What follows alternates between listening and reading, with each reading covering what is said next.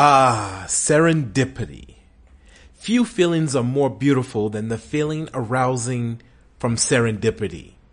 Perhaps it's because serendipitous moments are mostly unexpected.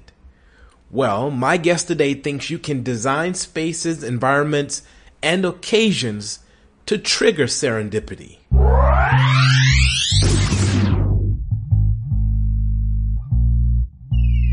Hey guys, welcome to the Brain and Brand Show. I'm Timothy Maurice, your behavioral psychology author. Today, I speak to David Adler, the founder of events company Biz Bash, the host of the podcast Gather Geeks, and the author of the wonderful book Harnessing Serendipity. If you are a person who thrives off of goosebump moments in life, and you know you deserve more, then stay locked in. Enjoy. David, welcome. Oh, thank you. It's so nice to be talking with you. You know, one of the things I really love about this podcast, I've had this podcast for about 8 years, and we have listeners in about 33 countries. And I always like to ask my guests, where are you? I'm in Washington, D.C. I just moved back to Washington after 35 years in Manhattan in New York City. Oh, lovely, lovely. And are you enjoying being back in Washington? I'm enjoying being back, and I have gotten over the fact that I haven't driven in 35 years, so I'm now safer on the roads than I was when I first got here. Nice, lovely, lovely. All right, David. Well, I'm looking forward to a conversation with you about your work with serendipity. You know, I'm really, really fascinated by the topic and your background in general. And before we dive in, I have a feature called Inside Your Mind, where I get a chance to peel back your brain and go inside your mind and ask you 7 questions where you're going to get 2 options and you can only choose one. Can we do that? Go for it.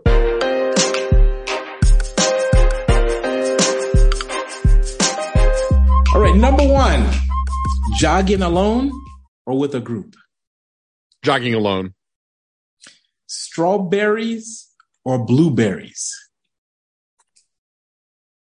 Blueberries, because they're better for you, theoretically.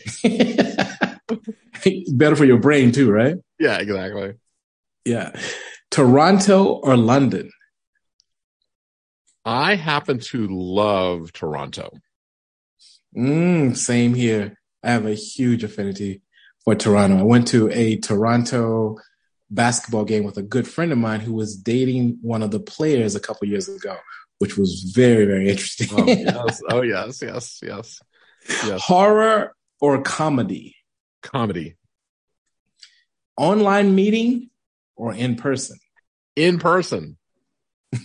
Salt or pepper? Salt.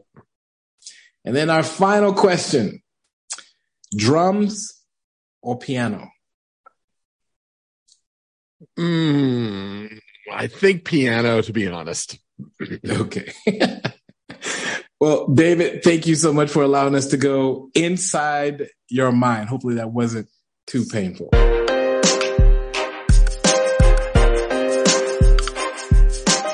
think it's scary for you if it went further. So, again, I appreciate you making the time. Your team reached out to me, and immediately I was like, this is a conversation I would absolutely love to have. Tell us why it was necessary for you to write this book. Why you? Well, it's very interesting. So I started a society magazine in Washington, D.C. when I graduated college. The first month after I graduated college, I was 21 years old. Sorry. And I ended up having all these people thought, first of all, they thought I was a maitre d' because I would come home every night in black tie. In my building, they thought I was a maitre d', and I don't think I ate anything that wasn't on the other side of a toothpick for about 5 years. But I was talking to all of these politicians, these top level politicians, and one of their best skill sets was being an event organizer. And I realized the power of event organizing and how important it is as part of this job of to be connecting with people, is that you have to know how to connect each other. And so they really understood it. And so when I sold my society magazine, I said, there's really room for somebody to get into the space of letting people know how to do events and allowing people to peek over the fence to see what other people are doing so that they don't do boring, terrible events. I see. And over the last 22 years of being in BizBash, I realized how many people didn't do it well. So I decided that event organizers cannot just be event organizers. They have to be collaboration artists. They have to know how to connect people. And it's not just random. Harnessing serendipity is very, very non-serendipitous. Because you have to be the guy that at least creates the room where the serendipity can happen. Yep. Got it. And then you have to create the tactics that allow people to talk to each other. Like whenever I do a speech now, I start off by saying, the most powerful word in the English language is the word let's. Because whenever someone gets together, they say, let's go to dinner, let's go to lunch, let's hook up, let's start a revolution. So it has to start with that. And in order to do that, you have to let people talk to each other. So what I do with all my speeches, for the first 10 minutes, I say, okay, it's not about me. I want you to stand up and talk to each other. And all of a sudden, there are business deals that has happened. There's relationships that are formed. You're activating an audience. All of a sudden, those, if it's 1,000 or there's maybe hundreds, you're making multiple levels of conversation. So I judge an event not by how many people attend, but how many conversations you're curating. And it's not as easy to do as people think. So you have to do all of these techniques. And the funny thing is, I did my launch party the other night. And it's about collaboration, right? What happens when people together, they collaborate. So collaboration and our serendipity all go together. But when I realized that we were talking to the caterer and we said, what are we going to serve? And then we talked about how food collaborates. Peanut butter and jelly have been working together forever. Ham and grits work well in the South. Pigs and blankets and hors d'oeuvres. So, it's sort of a metaphor for the fact that things, when they gel, they really gel. So you need to have lots of techniques and little things to get people to talk to each other. Do you remember your first sort of magical serendipitous moment in your career?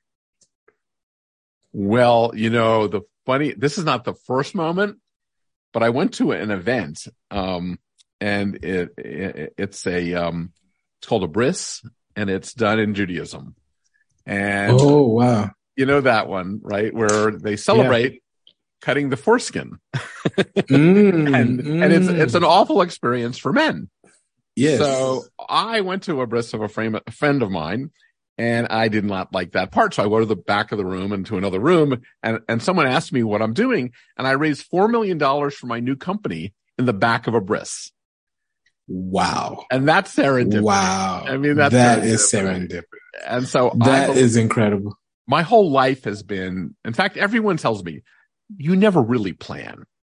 You talked about how your career changed from COVID. I mean, there's the serendipitous things that happen to you and you probably have a million stories in your head right now. And everyone is thinking about that serendipitous story about how they met that person or how they got that job or how oh my God, I didn't expect this to happen. And so you have to figure out a way to do that. But event organizers who are collaboration artists create the scene to allow that to happen naturally. Wherever you're listening, I'd like for you to share what is your language's version of serendipity. So if you are in Japan or you speak Mandarin or wherever you are, I'd love to know how it sort of translates. When I was thinking, I was like, what do you think it is that keeps people from collaborating? They don't have permission to talk to each other. I'll go. What about you? I don't know about you, but I go to a movie or I go to a dinner party. I'm a guy. I won't even have eye contact with the person next to me because as a fear of not having to talk to somebody. But if someone says, "Okay, talk to the person next to you," you go, "Oh, hi, how are you?" So it's permission to engage. And especially with our gadgets and our, people need to be reminded that they can talk to somebody else And my God, it may not be as terrible as you think. It is the hardest thing in the room to do, to go up to somebody you don't know and say, hello, my name is David Adler. Right? I mean, people have fear of that. They fear. And you know what? Everybody's in the same boat. So that's, one of the things I do as a collaboration artist is I'm bringing back the receiving line, because people need to feel like they're welcome too. The stuff that I'm talking about is not brain surgery. We just don't think about doing it at the right moments, and it takes a little extra effort to get people to talk in the speech. Whenever I see a long line at a coat check at my events, I go talk to everyone in that long line. And I use an opportunity to engage people. I welcome people into my speeches. I don't wait till I get on stage. And, the secret of that is it makes me not nervous. The official definition of serendipity is the occurrence and development of events by chance in a happy or beneficial way. Let's talk about hacking serendipity. What are some ways that you've seen, whether it's phraseology, whether it is energy, whether it is a specific type of permission, design, whether it is spaces. Let's try it again. It's also like I just came from doing something called an unconference. Oh, okay. An unconference is when you have no idea what the sessions are at your conference until you get there, and you do it with the people in the room, and you do it by circling the chairs as opposed to sitting back to back and getting people to know each other. And that is how the serendipity kind of happens, in that you're planning it together. An event should never start when the event starts officially. It has to start when you're going to plan it, because you're going to start talking to people and say, what do you think I should do with this event? What are your ideas? It's that when you hack collaboration, it's just asking, we're all insecure, right? We think, no, but this will never work. So you got to go talk to somebody else to say, well, is this going to be a good idea? Maybe not. Maybe it is. The biggest fear people have is no one's going to show up to their event. But if you start earlier and you start asking people for help in how to collaborate and how to hack it, and I think I like the idea of hacking spaces, because you can turn every space into a different moment. You can turn that ballroom into a playground, because of the way your attitude is about it. You can turn it into a place of rituals. We talked about harnessing serendipity, but every Sunday in church, what do you think God is doing? We always talk about, let God do it. That's just a code word for serendipity. In many cases, they think God's the person doing it, or the force. But serendipity is very spiritual if you think about it at that level, or it could be not spiritual if you think about it at another level. But we just don't, just walking out and walking into a rainstorm and then having to ask somebody else to share an umbrella or something, and you never know, that person could become your best friend for life.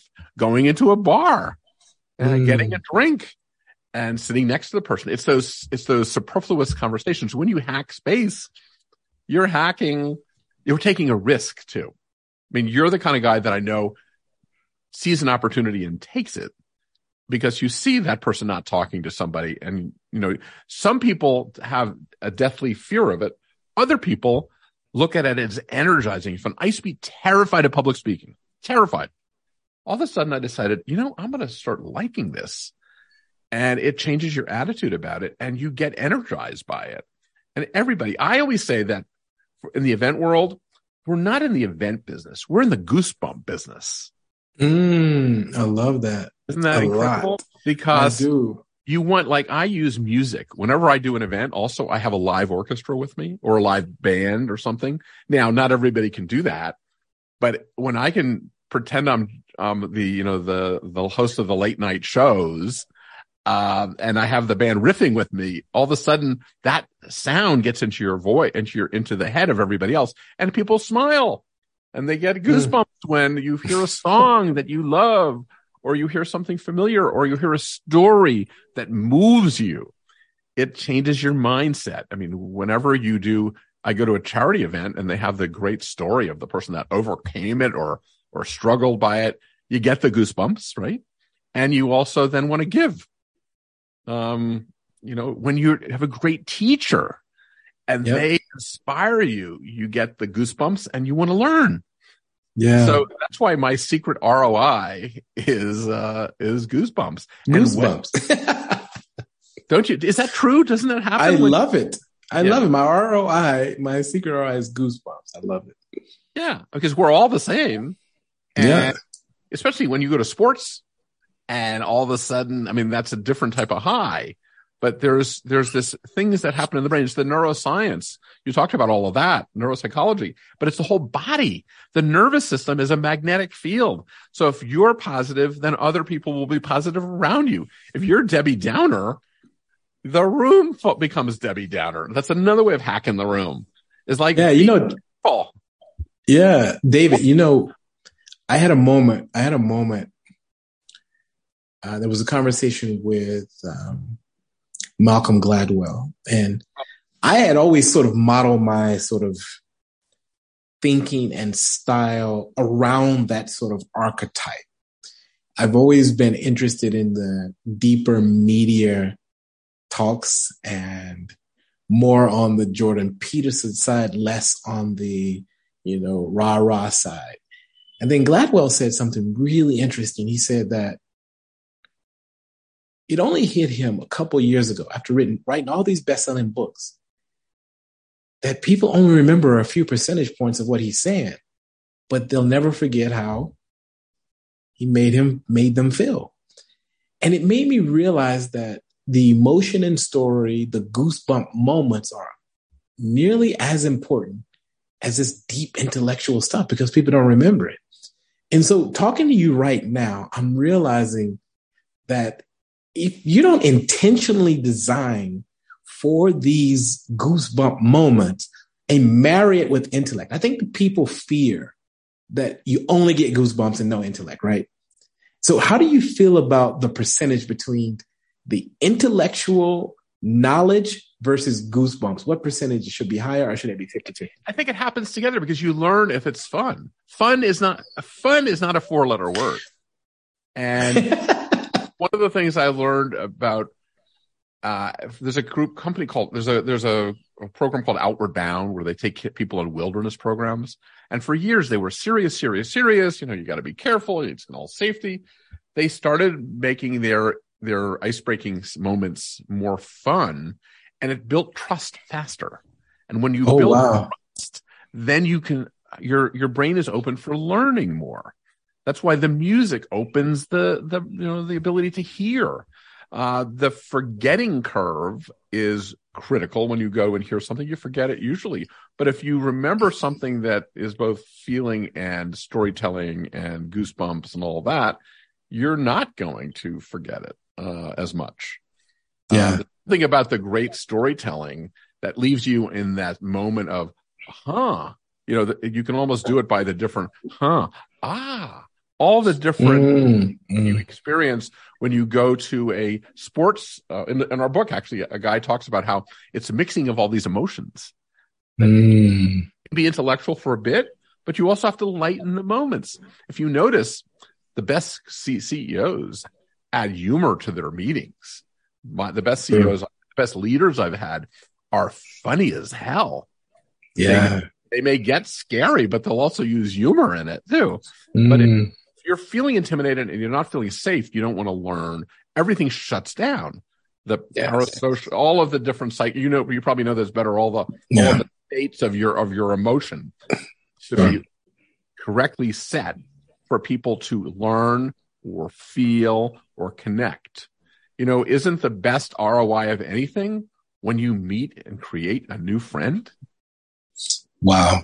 What I'm enjoying about this conversation, it's unlike most conversations I have on this podcast. And I wanted to have it because I genuinely feel we underestimate the role spaces play in our lives. I want to just shift quickly to talk a little bit about your process in developing this book and the people you chose to research. I mean, you have diplomacy experts. You have all types of people that you decided to research. Tell us a little bit about some of the sort of standout conversations that you had. I talk about goosebumps every time I got into it. Like I'm having goosebumps now in this conversation. You feel like something is like happening. So I went to this spa and I met this lady who divided the room up into your fire sign and believed in astrology. And it turned out every fire sign had the same, they liked hot sauce. Or they were fire. And it actually worked where people connected more, and they created menus based on your fire sign, but connected the people. They did that. Incredible. That does something called Dinan Blanc, who does these dinner parties for 4,000 people, where they all wear white. They don't know where the party's going to be until the morning of, and they bring tables and chairs and food, and they set this up in this 4,000 people in a space like in the middle of a park or in the middle of a street or somewhere, and they take their napkins and they start stringing around their heads and waving them. And she's created this moment where you're democratizing a moment. You democratize the space so that people are in awe of, wow. I have event designers who create these incredible rooms for people, but it's not about the room. It's about democratizing the room so that you go in there and you all have equal wonder. Oh my God, look what that is. That is. And if the neuroscience in the room talks about how the centerpieces, the flowers in the centerpiece balance the neurons in the brain. Yes. You serve a hot drink, people are going to like it better than a cold drink, and they're going to feel warmer, which makes sense. I mean, so I have all these different types of people. I have diplomats that believe in this concept of hard power plus soft power equals smart power. So the soft power is when you're in the room with, when you're trying to get something done with a high level person, they move the antiques around so that it's more relevant to the person in the room that they're doing. I started something at the State Department called the American Chef Corps, where we took chefs and made them into the collaboration artists in the room, because all of the toasts were about the chefs, because the chef connects you. And so you use the things that you thought were superfluous, that would not have been taught in a Harvard business school. And Brent shows it's the hallways are becoming more important than ever. It's not the main session. It's the having drinks afterwards in the bar. It's making sure that you have great moderators that are these collaboration artists, I call them, that actually connect people in small rooms and then follow up and ask them to be accountable for what they said they're going to do. So the book is filled with so many different types of people, but I did not want to make it. I have Wynton Marsalis is in the book. Yes. A great artist, iconic. I know, but he talks about how after an improv session with jazz musicians, they hug. Wow. And what better way to host than that? I have Wayne Parnell, who he started out as a marriage counselor, and now he goes into corporate boardrooms and is the marriage counselor between the executives. And he's using some of those techniques. We have Caitlin Walker, who is from the UK and is a specialist in what we call clean questioning, so that how your question, when you ask someone a question, they're usually filled with bias. So instead of doing that, she makes it so that there's no bias in the questions. Instead of saying, "Don't you hate that guy?" Yeah. What do you think of that? That person. And so you take your own bias out of things to have discussions. I have Roger Nuremberg, who makes people. He thinks that if you're conducting an orchestra, he takes people that are non-musicians and lets them conduct an orchestra and feel the power of a conductor stick. And it creates an incredible thing. I have Charlie Palmer, who is one of the great chefs in the world, talking about how food is the ultimate collaboration tool, and talk about resetting the room and having the taste buds do a lot of the talking. I mean, you can see that with so many different cultures, just how much food plays a role. Before we go on, before I forget, I'm going to introduce you to and I'm saying this on camera, so that I have to commit to this. I'm going to introduce you. I am a lecturer for Duke Business School's Corporate Education Division. In our Africa Middle East office, and along with our Singaporean office and our Asian offices, we do the bulk of our training online, so virtual spaces, etc. And I'd like you to speak to all of our educators and lecturers and share, right now is your moment, to share a little bit about what your book shares about creating some of these goosebump moments online in virtual spaces. Well, I believe that the biggest failing that the virtual companies have done is not program to allow you to do things.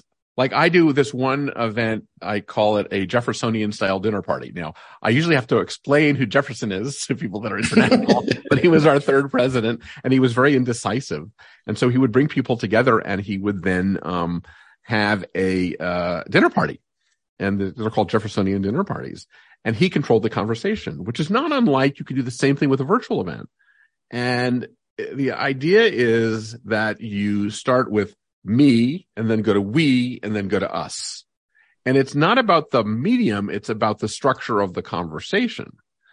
So, and I do believe that you have to be fairly intimate to get a lot done in virtual. Like we're having a virtual conversation now. I feel like I'm totally connected to you. Yes. But when it's thousands of people, that you always have to take that large conversation and break it down to smaller conversations. So the Jeffersonian conversation is, imagine you have the big plan, the big sort of discussion on the training. Then you break everyone else into small groups. The small groups are where the action is. And the first thing you got to do is build trust in the small group. So I believe that you have to always connect in the small groups.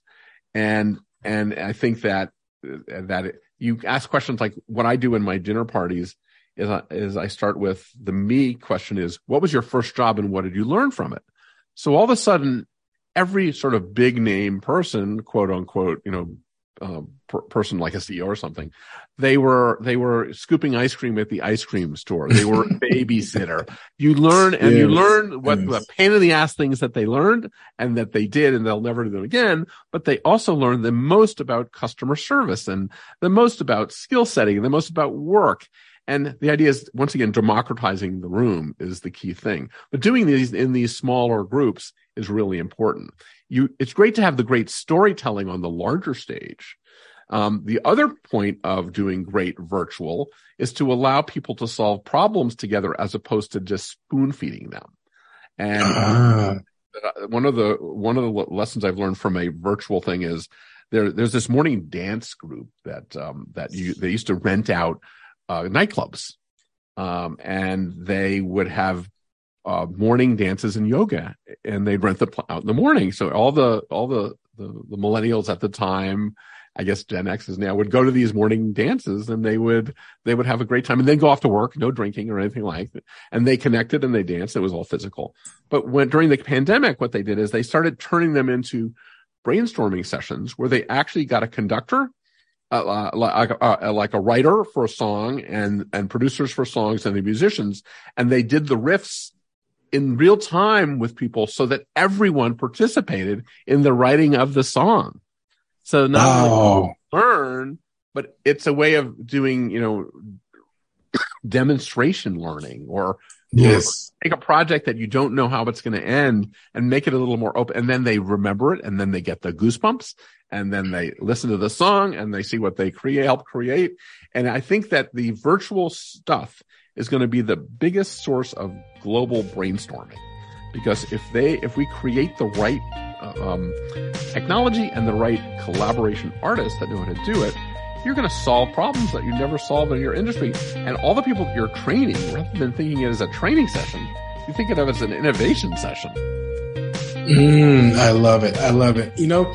I am so appreciative of the years in the background that goes into harnessing serendipity. I appreciate you as an author, and we're going to be in contact. I can already feel a part 2 coming to this conversation.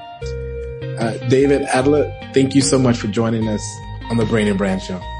Fantastic.